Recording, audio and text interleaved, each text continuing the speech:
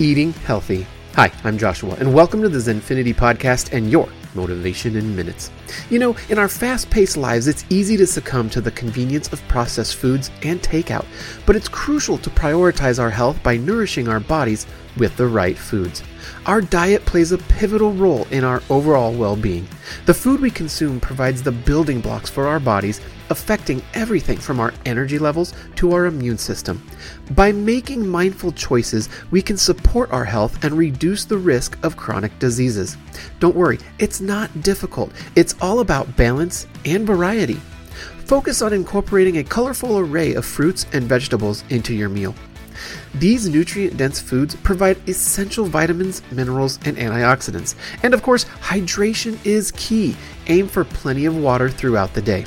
To make it easy if you're beginning this healthy journey, take some time each week to meal prep and have healthy snacks on hand. Choose simple recipes that are easy to prepare, and don't be afraid to experiment with new flavors. You can literally make it taste the way you want with spices and seasonings. Our brains rely on a well-balanced diet to function optimally. Nutrient-rich foods support cognitive function and can even positively impact our mood.